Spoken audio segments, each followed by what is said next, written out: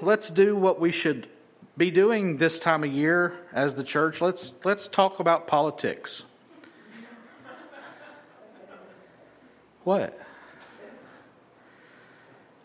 I mean, isn't everybody just excited about the political realm? Isn't everybody just excited about this upcoming election? I mean, come on, people.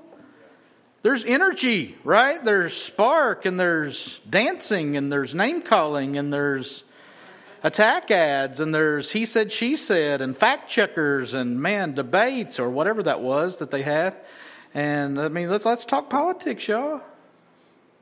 Let's talk election. Let's talk presidents and governors and all that stuff. Anybody tired of the election? We talked about being tired when we were up here. Anybody just wish this was all over? Do you wish that you could see it all made new? We do, yeah. I think the most impressive political speech I've ever heard in my life. Now, let me give you a little glimpse into my heart here. My original intention from the time that I was in junior high through high school, I was going to go be a political science major, and I was going to go on to be a lawyer, and with the mindset in there that one day I'd run for public office. That was always my desire when I was in school. That was my goal. I love the political process. I think it's fascinating. I think it's actually a little bit fun, truthfully. Last election, 2016, it was a foregone conclusion. I thought I was going to wake up with somebody as my president, and I thought, I'm not even going to watch the footage. I'm not going to watch the results come in. Of course, I was up till 2 a.m. and watched it all come in. I kind of like it. I'm going to be honest with you. But I am tired of it too. I mean, this is wow. And every election is the most important election that we've ever seen in our lifetimes, right? Yeah, okay. Let's be smart, all right? And we're going to talk about this some today. The greatest political speech I've ever heard in my life went like this. If you vote for me, all of your wildest dreams will come true. That's some political posturing there. The great Pedro of Napoleon Dynamite made that promise to his class as he stood up running for class president. If you vote for me, all of your wildest dreams will come true. And that was followed up by quite the song and dance number by Napoleon himself. And isn't that what all of this is? It's somebody standing up in front of a microphone, in front of a camera, telling you, if you vote for me, all your wildest dreams will come true. And then there's this song and dance number that they put us through. And you know what? I'm afraid we buy it every stinking time. Anybody's wildest dreams come true yet? No. Well, we're going to see today, first of all, that Jesus is not afraid of the political realm, but he puts it in the right perspective. And that's our goal today. We're going to talk politics today. The scripture brings us to politics today. And we should be glad. We should rejoice because the word of the Lord is fitting for the people of the Lord in the hour, in the moment. So don't be discouraged that we're talking about politics today. And we're going to talk about politics. We're going to talk about this presidential election. This gubernatorial, which is my favorite word in the world, gubernatorial. This gubernatorial race. We're going to talk about it all. And no, I'm not going to endorse a candidate. I do not care a bit to tell you privately who I'm going to vote for. I don't care. Who knows? People are like, well, that's a private thing. If you want it to be private, so be it. I don't give a rip if you know who I'm voting for or not. And we're going to talk about how we should come to these decisions scripturally. Okay? If you would please stand, we're going to look at Matthew chapter 22, verses 15 to 22. And this is one of those classic Jesus gotcha moments. And these are the very words of God. Then the Pharisees went and plotted plotted how to entangle him in his words. And they sent their disciples to him, along with the Herodians, saying, "Teacher, we know that you are true and teach the way of God truthfully, and you do not care about anyone's opinion, for you're not swayed by appearances. Tell us then, what you think. Is it lawful to pay taxes to Caesar or not?" But Jesus, aware of their malice, said, "Why do you put me to the test, you hypocrites? Show me the coin for the tax." And they brought him a denarius. And Jesus said to them, "Whose likeness and inscription is this?" They said, "Caesar's."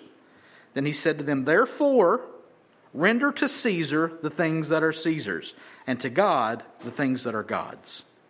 When they heard it, they marveled, and they left him and went away. Let's pray. Father, you are the author and sustainer of the universe, and we hang upon your words. We live and exist based on your promises. And I pray that those words and those promises would move us to worship you this morning and through the rest of our lives. Help us by the power of your Spirit, we ask in Jesus' name. Amen. You may be seated. Keep in mind, we are in the last week of Jesus' life. It's hump day in the last week of Jesus' life. It's Wednesday. Jesus has been in and out of Jerusalem every day since Sunday.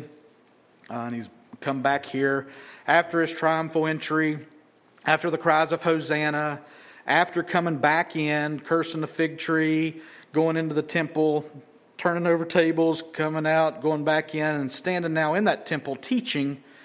And the Pharisees and the chief priests have come and they've accused him and asked him where he got his authority. He refused to answer that. He told 3 really stinging parables to them leading up to where we are today. And so Jesus is still in the temple. He's still speaking. He's still teaching. And we come to verse 15.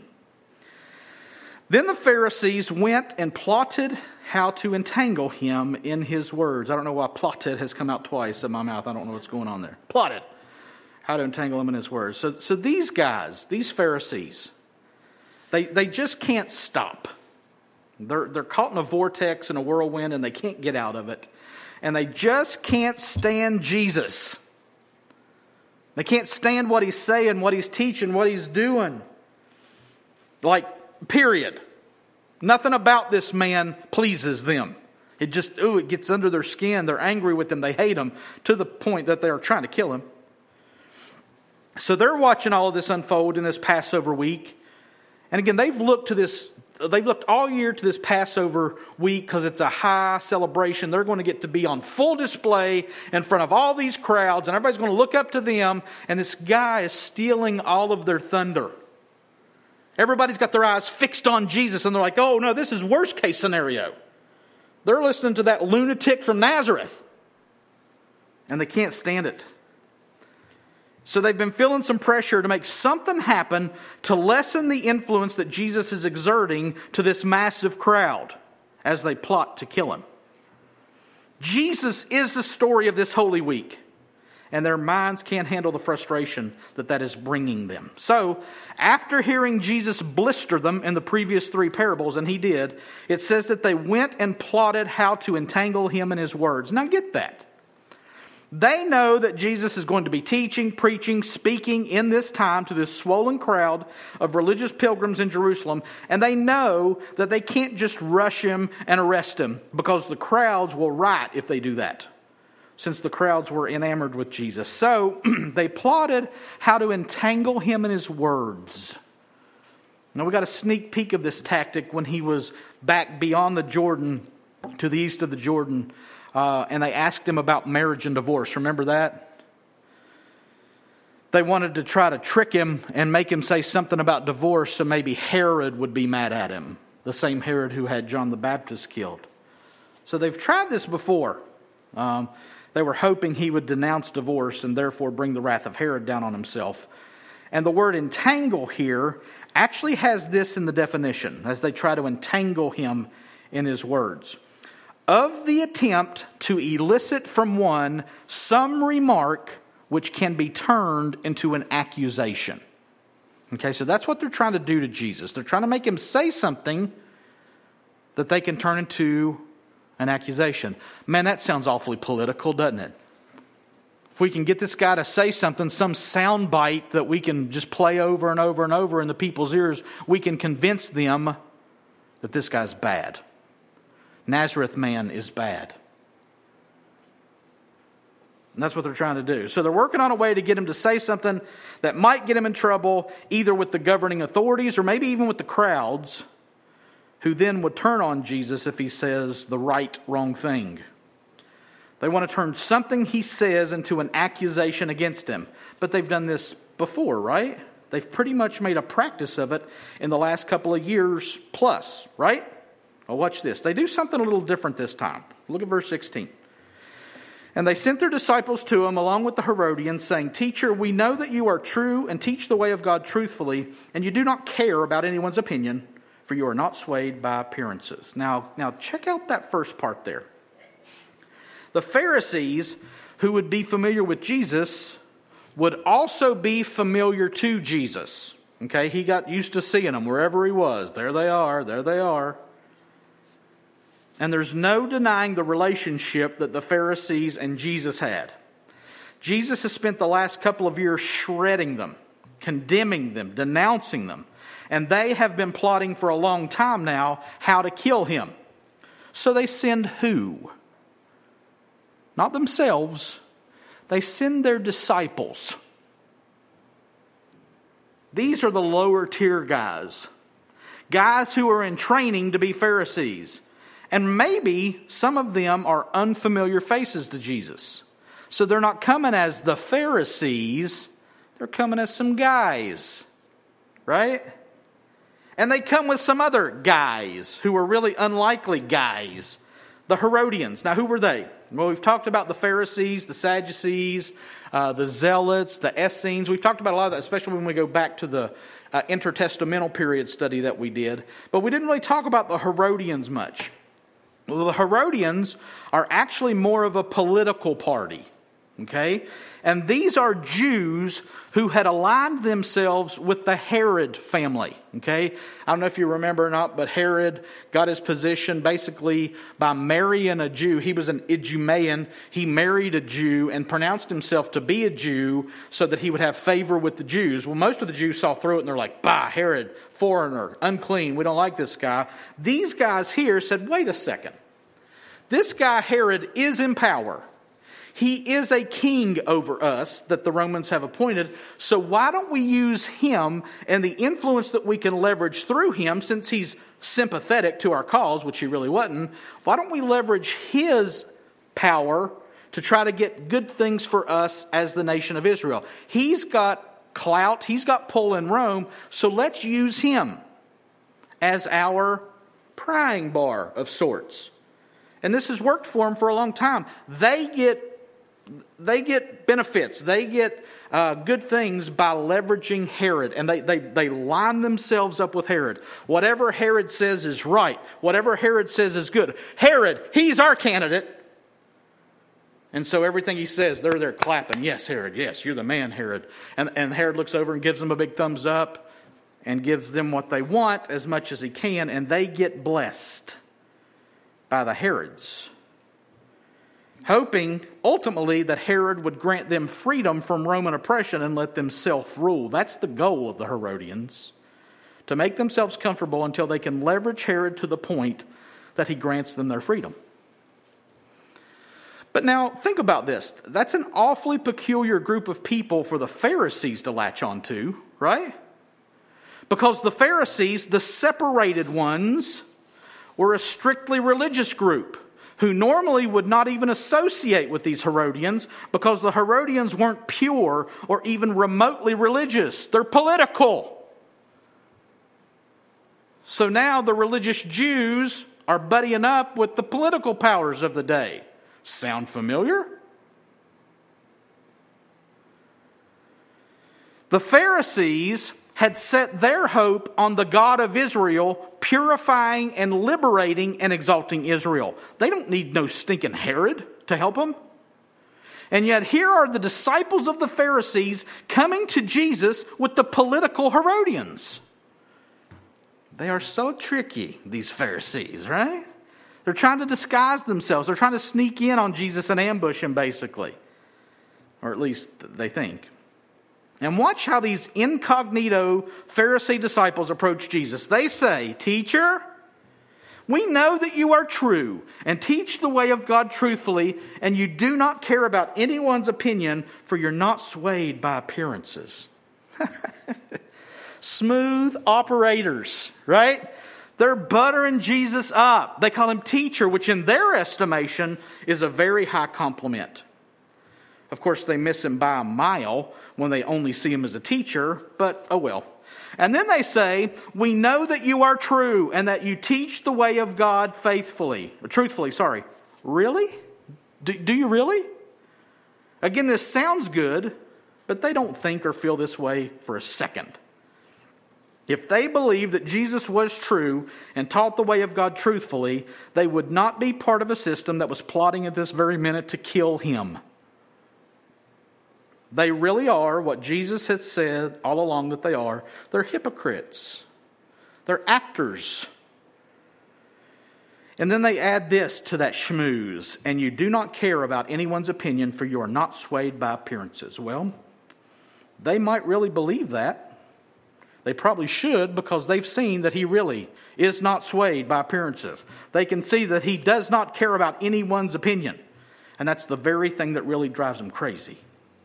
He does not care about their opinions or anyone else's, and he's definitely not swayed by appearances. No, he actually sees right through false appearances and sees what is in the square center of every individual's heart.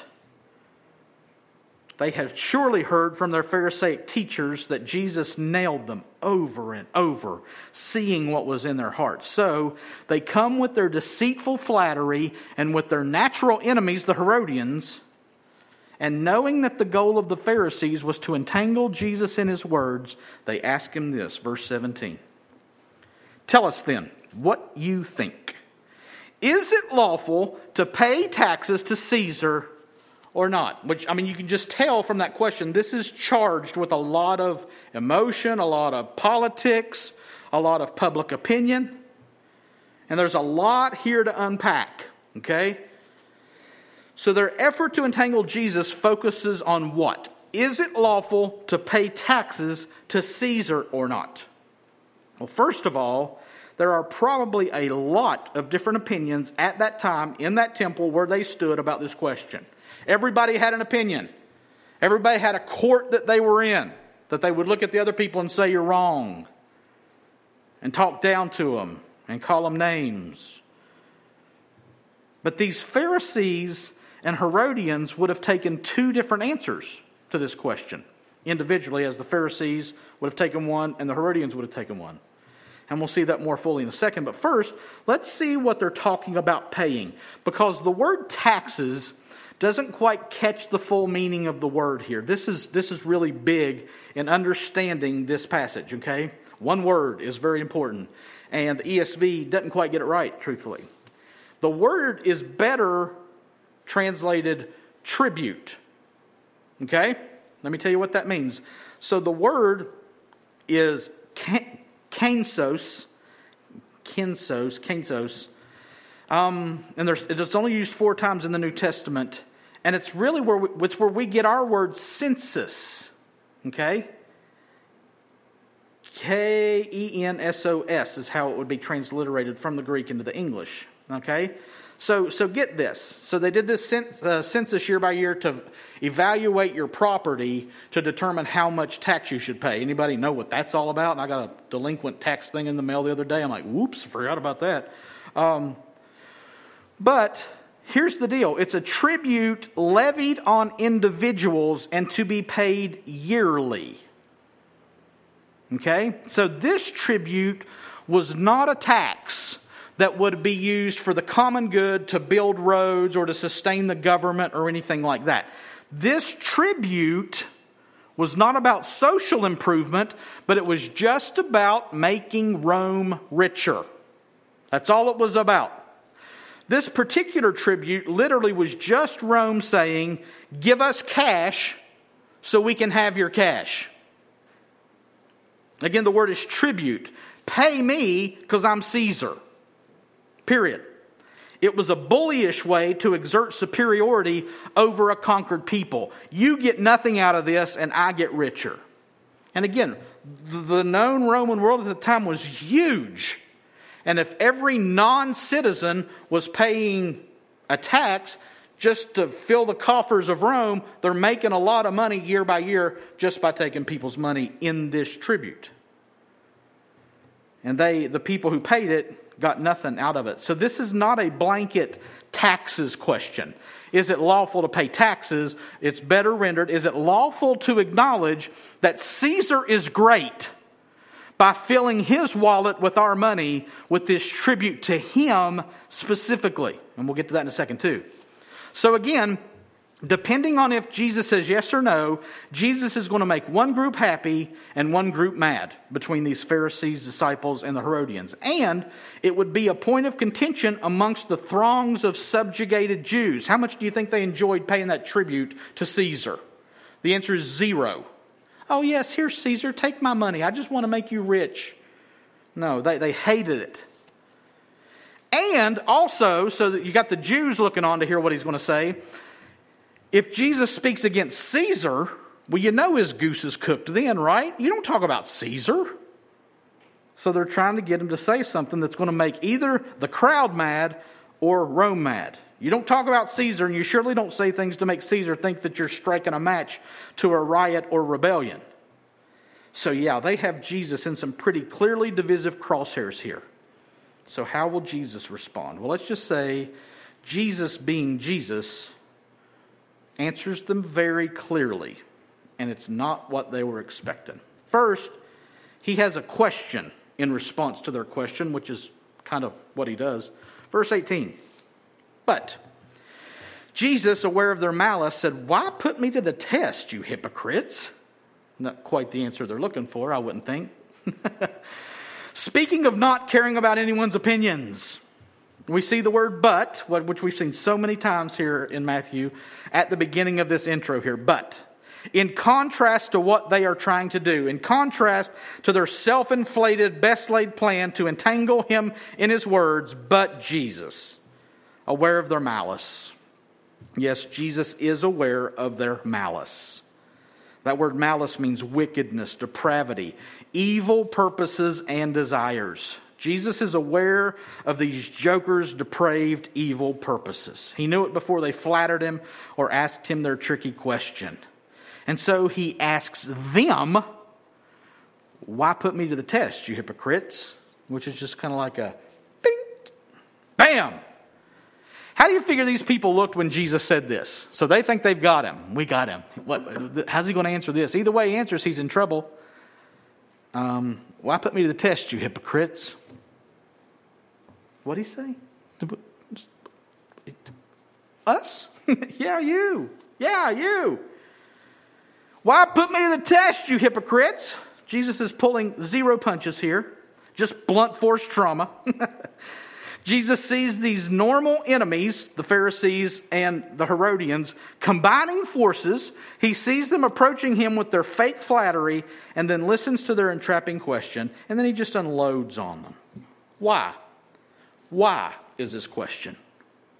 He wants them to reveal their motivation. He wants them to show their malice. Why put me to the test, you hypocrites? He calls them like he sees them. They are hypocrites. They are play actors. They are pretenders. They are filling a role. And so he calls them just that. They're fakes, phonies, who are for themselves while looking like they care about others. And knowing that they are not going to tip their hands, he turns the tables on them and puts them on the spot in a very peculiar way. Verse 19. "Show me the coin for the tax." And they brought him a denarius. So, after punching them in the proverbial gut, Jesus makes a strange request, it would seem. Show me the coin for the tax. This tribute that you're talking about, bring me the coin that you would use to pay this tribute. And they would have brought him this. And you can't see all the writing up here, but that's what they would have brought him. They flipped him a coin, and he's got it in his hand. Show me the coin that would be used to pay this tribute to Caesar. And look, magically, these Pharisees and or Herodians produced that said coin. So they're carrying them around. which infers something, right? Wasn't hard for them to come up with this one that they're showing him, was it? Anyway, they brought him what's called a denarius. We had heard of this coin before in the parable Jesus told when the vineyard owner paid the same wage to those who had worked 1 hour and on down to those who had worked all day. They all got a denarius. It was common to pay a man a denarius for a day's work. So that's not a lot of money, but it's a significant amount. Again, these people lived day to day, hand to hand, mouth to mouth. I mean, it was just kind of, they didn't live mouth to mouth. That's a hand to mouth. That's what I was trying to say. Something's coming out and you're going, no, that wasn't right. The brain's going, recall that last statement. Woo, okay, so these people lived hand to mouth, day to day. And so while a denarius is not a lot of money, it is a significant amount of money. Okay? And this is what Caesar ordered them to pay in order for them to exist in his kingdom. Because Caesar's Caesar. And you've got to pay Caesar for being Caesar. And you've got to fill his wallet because you're just servants of Caesar. And so Jesus stands looking at this coin that they brought him. And now watch this. And Jesus said to them, whose likeness and inscription is this? And he holds up this coin. So Jesus stands there with this coin that they brought him at his request in response to their question about whether it was lawful to pay tribute to Caesar or not. And he asked those who had approached them, Exhibit A, whose likeness and inscription is this? Well, let's answer that question before they do. Okay? The coin that they would have handed him would have had a likeness of Caesar Tiberius on it. That's the man you see there. That's Caesar Tiberius. And there is an inscription on it because don't miss that. Jesus didn't just say whose picture is on this. He said whose likeness and inscription is on this coin. That inscription that you can't read, that I can't read, is translated thusly. Tiberius Caesar, son of the divine Augustus.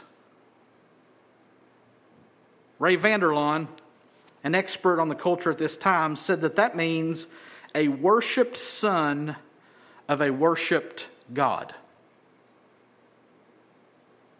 See, the Romans had begun worshiping Caesar as divine, which sounds a lot like the Egyptians back when the Hebrews were enslaved to them. Pharaoh was Egypt. Pharaoh was the rising sun. Pharaoh was the evening sun. Pharaoh was everything.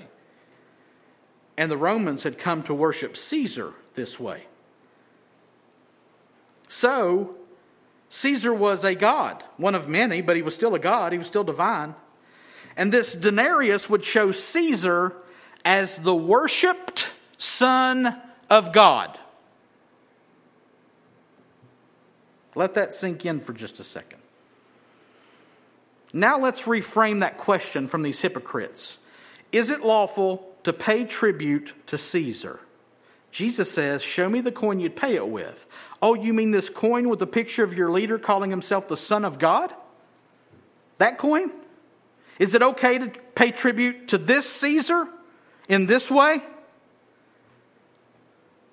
All of a sudden, the conversation has gotten reframed. The actual, real Son of God has a way with these situations, doesn't he? So whose likeness and inscription is this here on this coin that you pay this tribute with? And they answer him in verse 21. They said, Caesar's. That's Caesar's likeness, that's Caesar's inscription. Then he said to them, therefore, render to Caesar the things that are Caesar's, and to God the things that are God's. We've always used this text as a reason to pay taxes. Well, we should render to Caesar. Right? How many times have you heard that from a pulpit or from a Bible study teacher? Nothing wrong with that, but that's not what it means. This is a good old-fashioned humdinger here. So Jesus asks whose likeness and inscription is this? And I think that it's easy to miss the fact that he did mention the inscription part of that. But the disciples of the Pharisees and the Herodians answer both questions with one word, Caesar's. And right they are. It is Caesar's likeness, and it is Caesar's inscription. It was a picture of Caesar, and it was an inscription calling that Caesar the divine Son of God, calling on him to be worshipped. Okay, so Jesus replies to their correct answer to his question, which is Caesar's, whose likeness and inscription on here. He replies to that correct answer like this, and he says, therefore, since this is Caesar's likeness, and since this is Caesar's inscription, since technically this is Caesar's coin. Nobody could make coins but the government, right? Not valid coins. Since that's the case, therefore, render to Caesar the things that are Caesar's, and to God the things that are God's. So he divides Caesar and God very quickly. But what's that supposed to mean? Well, it means a lot. Now keep in mind, you got some religious hypocrites and some political maneuverers here in these Pharisees and Herodians. The Pharisees would have said that their religion should exempt them from the tribute because, hey, our final authority is not the government, but it's God. So we're not going to pay tribute to some guy calling himself God. That's the Pharisee stance, whereas the Herodians would have said, hey, if it helps us get ahead, if it helps curry favor with Caesar, we'll pay him his denarius. It don't matter to us. So you had two different sides here, okay? Pharisees would have said, no, we shouldn't, and the Herodians would have said, yes, we should. And they would have had opposite views of how Caesar played into all of this. The Pharisees would never, God forbid, consider worshiping Caesar. They would have said, the Lord our God is one, and we worship him alone. The Herodians would have gone along to get along, and would have given the tribute and burned incense or whatever the high leader asked of them if they thought it would help them promote themselves and their beloved country and their own welfare. So Jesus takes this coin and splits them asunder, each one from the other, and each from themselves. What should we do with this coin and this demand for tribute? Well, the coin says that Caesar is God and his son is the Son of God to be worshipped and honored. Is that lawful? Well, Jesus is saying, it seems, that if Caesar's picture's on the coin, give it to him. But God demands that people worship him and him alone as the only true God, so give God what belongs to him. Which answers their question like this. Give Caesar his coin, give Caesar his financial tribute, but you'd better believe that worship belongs to God alone. And that answer would have frustrated both groups of people, putting them in a place where they didn't want to be. They're trying to trap him, and now he's trapped them. The Pharisees don't want to pay the tribute. Jesus says, pay it. The Herodians don't have a mind to worship God and would gladly worship Caesar if it means political advantage. Jesus says that worshiping Caesar gives to Caesar what is supposed to be for God, which is not okay. And each group would look at the other and say, yeah, what he said, but not all of it. Which is awful political, right? Anybody found the perfect candidate ever in your life? I like this, don't really like this so much. Man, I wish he wouldn't say that. I wish he wouldn't do that. But, oh man, look at the good. So they're looking at Jesus like a political campaigner. And he's not playing with words, he's just splitting them asunder with his words. I like what he said, just not all of it. So their trap gets sprung, but it springs on them as they stand there. Jesus knew that they were trying to ensnare him before they started talking, and now he's trapped them with their own words, with their own coin, with their own intentions. And it doesn't say this, and I don't want to add to the scriptures, but I can just see him flipping their coin back to him, whoever gave it to him, shaking his head and walking off. You guys don't get it, do you? You religious people don't get it, do you? You political people don't get it, do you? And how did they respond? Verse 22. When they heard it, they marveled, and they left him and went away. It says when they heard Jesus' answer that they marveled. Now that word actually gives us some pretty important nuance here. These men, these two groups of divided men who had banded together to try to trap Jesus, when they get their words and their intentions turned back on him, it says that they marveled. Now let me read you that definition for the word marveled. It's thaumazo.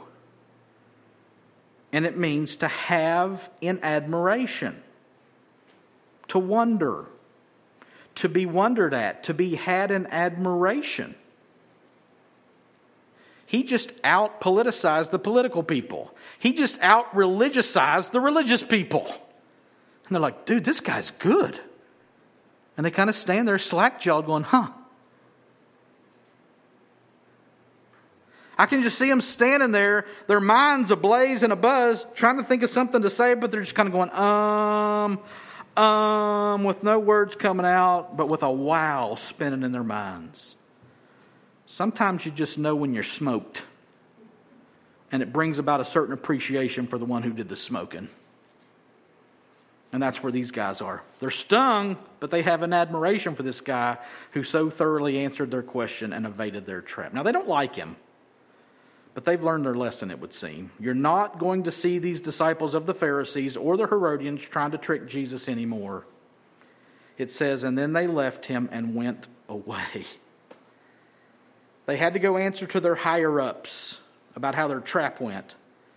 And I'm sure that when they tell them how Jesus answered their question, they'll see and know that they were completely unable to contend with the wisdom and greatness of this good teacher who was, in their falsely flattering words, true, and who taught the way of God truthfully, and who did not care about anybody's opinion, for he's not swayed by appearances.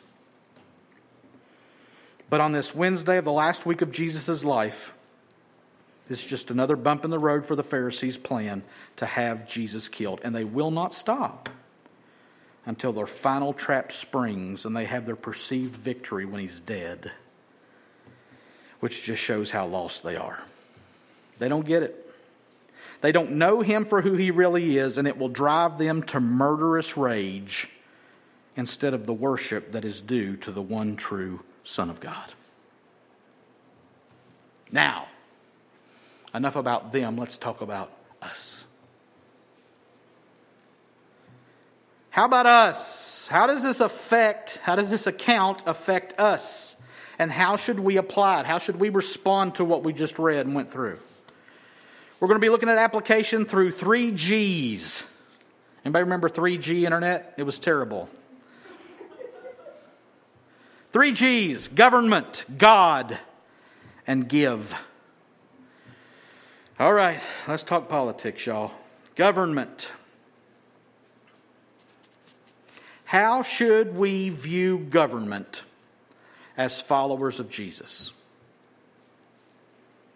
Well, several times over the past several weeks, part of our application has been submitting to the authorities, paying what's due to who when it's due. Right? I can think of twice probably in the last 4 or 5 weeks that those have literally been application points. Submit to the authorities, do what the authorities tell you. Don't matter if you like the authorities or not, you do what they tell you because they're the authorities and they're put in place by God. And it'd be very easy to go that same route here, and we're not going to because we've done that. But I think we see in the Pharisees and the Herodians the two extremes that it's easy to go to as Christians with the government. The Herodians were all in for Herod fixing their problems. The Pharisees saw government as a polluted plan of man which fell short of the purity of keeping the religious law. Well, as you can probably ascertain, both extremes are extreme. And should therefore be avoided as the followers of Jesus. We don't look to Herod to fix all of our problems. We don't look to Herod to make us comfortable and put us at ease. And we don't deny the political process because it's not godly. Neither extreme is right. So then, How should we view and participate in government as Christians? Well, here we are 2 weeks away, 2 weeks and 2 days away from our presidential and gubernatorial election here in the good old US of A. And we, the people,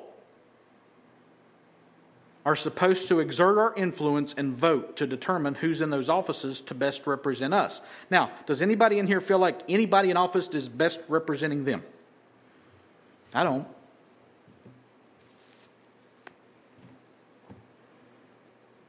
I don't. The Herodians would be doing all they could do to get their candidate elected, hailing him as the only one who can give any hope for the nation as a whole and for them individually. The Pharisees would hold their nose at the whole process and say that they're not even participating in this worldly nonsense because the one true God is their only hope anyway. Please don't be either of these groups of people.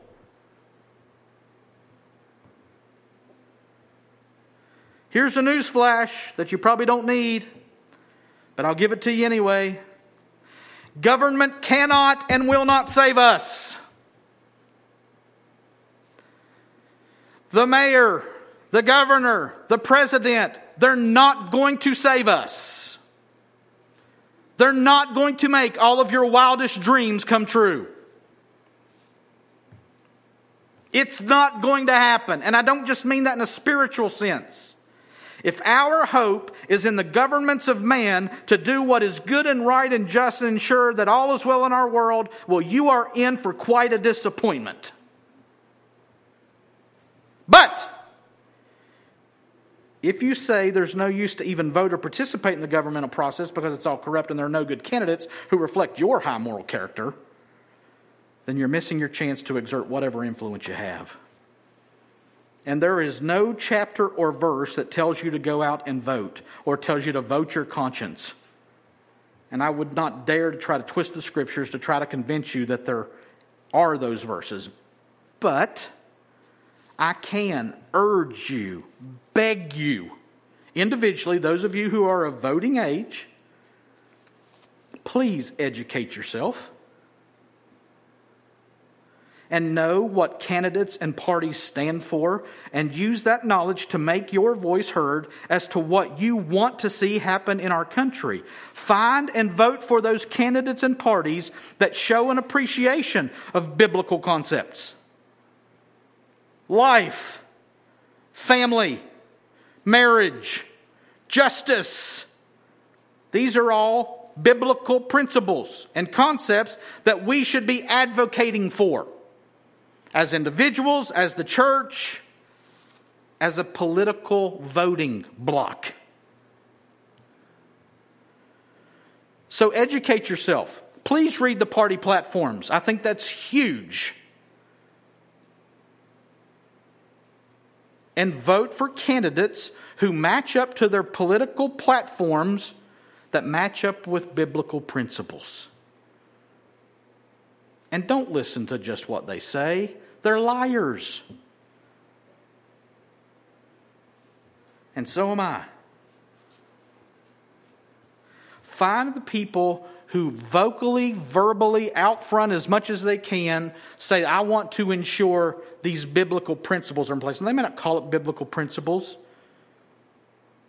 but we know what those biblical principles are. Educate yourself on the candidates and the parties. Know their platforms. Know what they stand for. There are voting guides out there. And I'm not saying go by a strict voting guide that you should only vote for the people that West Virginians for Life tell you should vote for. But I'll tell you what's a good place to start.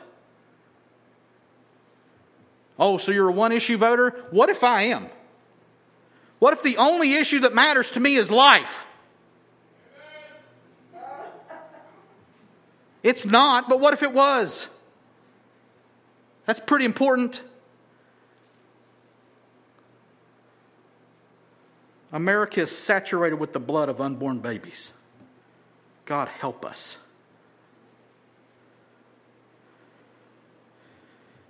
Jesus told his disciples this when he sent them out back in Matthew 10:16. Behold, I am sending you out as sheep in the midst of wolves, so be wise as serpents and innocent as doves. And I say, yes, vote that way. Be shrewd, be wise as a serpent, and be as innocent as a dove. There are no perfect candidates. They're all flawed, sinful people just like me and you. But be wise, be shrewd, and be innocent in your participation in government over these next couple of weeks. And know that government is not almighty. Government is not the answer to every problem. And Romans 13, you can't help but bring it up. Let every person be subject to the governing authorities, for there's no authority except from God, and those that exist have been instituted by God. God has instituted the authorities in place, and in our country, we the people can choose those people and who they are, and we should. They're not our saviors, but they can be our servants, which is our goal. So that's government. Next, God. How in the world are you going to have an application point of God? Apply that, God. I mean, really? Well, let me try to see what I can do here. In our passage today, I lost my place. In our passage today, Jesus set Caesar against God in deciding who to give what to.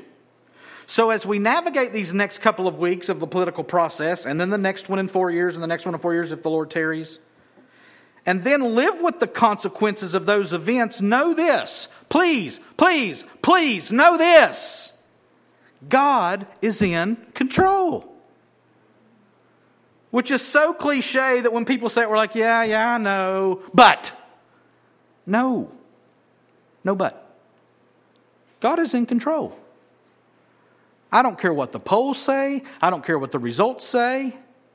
God's in control. No matter what happens on November 3rd and beyond, God is sovereignly directing the affairs of men to achieve His intended ends. 4 more years of Donald Trump, we'll see God's plan unfold. Some of you are going, oh my gosh, what are you saying? And so will 4 years of Joe Biden. God is sovereignly directing the affairs of men to achieve His intended ends.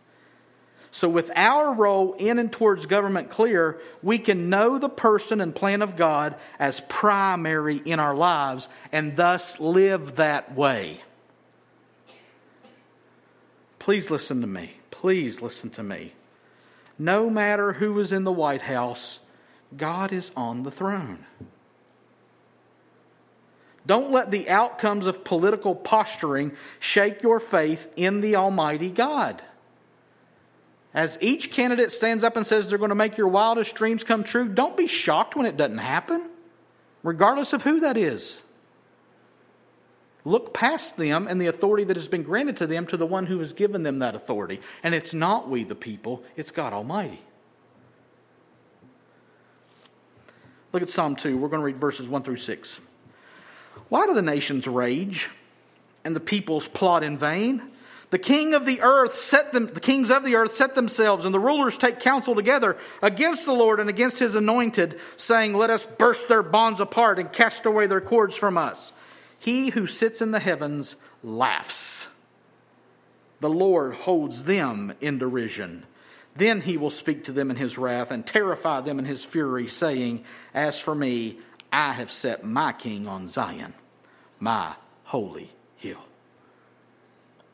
All the political posturing, all the false promises, all the impure desires of these politicians, God sees it all, and what does He say? He says, ha ha, ha ha, ha ha. I've set my king on Zion, my holy hill. You guys do what you want. Your little ants scurry around your anthill. And Jesus is king. That's what God says. Also this, Proverbs 21:1.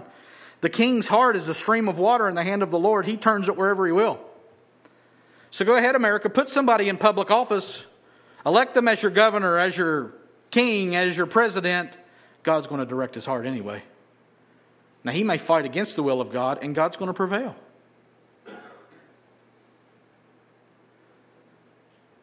And you and me and all of us who are sitting in this building this morning have seen some pretty hard political times, and we're going, what in the world is God doing? I don't know, but I know God is doing. And He's directing the heart of the king wherever He wills it. Let's put it on a bigger scale. Not to us, O Lord, not to us, but to your name give glory for the sake of your steadfast love and your faithfulness. Why should the nations say, where is their God? Our God is in the heavens. He does all that He pleases. Amongst the Hitlers, among the Maos, among the Pol Pots, Jesus Christ is King, and God is in the heavens doing what He pleases. And that's not hopeless, that's hopeful. I've got an idea of where I want this election to go. And if it doesn't go that way, I am prone to despair. Oh no! God, what are you going to do?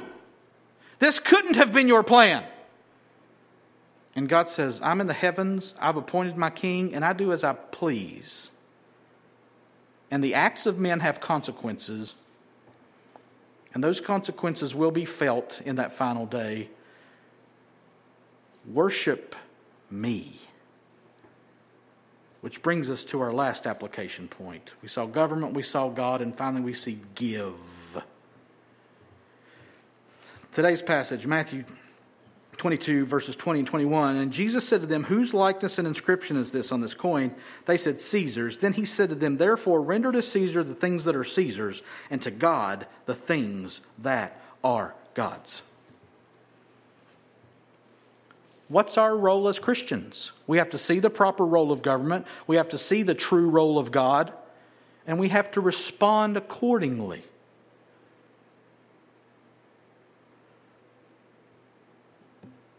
We give to Caesar the things that are Caesar's.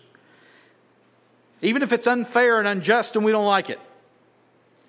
Pay the tribute to Caesar so that he can dominate you. Give it to him. Give him his coin. But don't you dare for a second bow your knee in worship to Caesar. Don't you put your faith and hope and love in any governing official. Reserve those things for God and God alone. Yes, vote. Yes, pay your taxes, even the unfair ones. Yes, honor those in authority. Render that to them. That is the Christian thing to do. And in the midst of it all, give God what belongs to God. Give Him your worship. And don't get those things mixed up. Don't do your duty toward God and pay Him what you owe Him. And don't worship the government and its promises to make all your wildest dreams come true. Don't do it, Christian. Psalm 20, verses 7 through 9. Some trust in chariots and some in horses. But we trust in the name of the Lord our God. They collapse and fall, but we rise and stand upright. O Lord, save the King. May He answer us when we call. Don't trust in chariots and horses. Don't trust in candidates and political parties. Participate in their nonsense because it's the right thing to do. And worship God in the midst of it. Put your hope, your trust in the Lord your God. I'll close with this. I mentioned Ray Vander Laan. He talked about this interaction between Jesus and the disciples of the Pharisees and the Herodians. He said, Jesus asks for a coin. The fact that they had a coin shows that they'd already acquiesced in using Caesar's money. The inscription says, a worshipped son of a worshipped God, referring to Caesar. Jesus says, render unto Caesar what's Caesar's and to God what's God's. Caesar isn't God, but it is his money because God gave him the authority. And the money, being idolatrous, is inappropriate, by the way, for temple use, but perfectly suitable for payment to an idolatrous government. Don't get mixed up in this political process. Then who knows what's going to happen in the next 2 weeks? God does. I don't. We've already had one October surprise. We'll probably have another couple before we get to November 3rd. Render to Caesar the things that are Caesar's, and to God the things that are God. And I would say this. It's true of salvation as well, right? It's true on a personal level, not just a political level. If we trust in ourselves, we'll never see salvation. If we vote for ourselves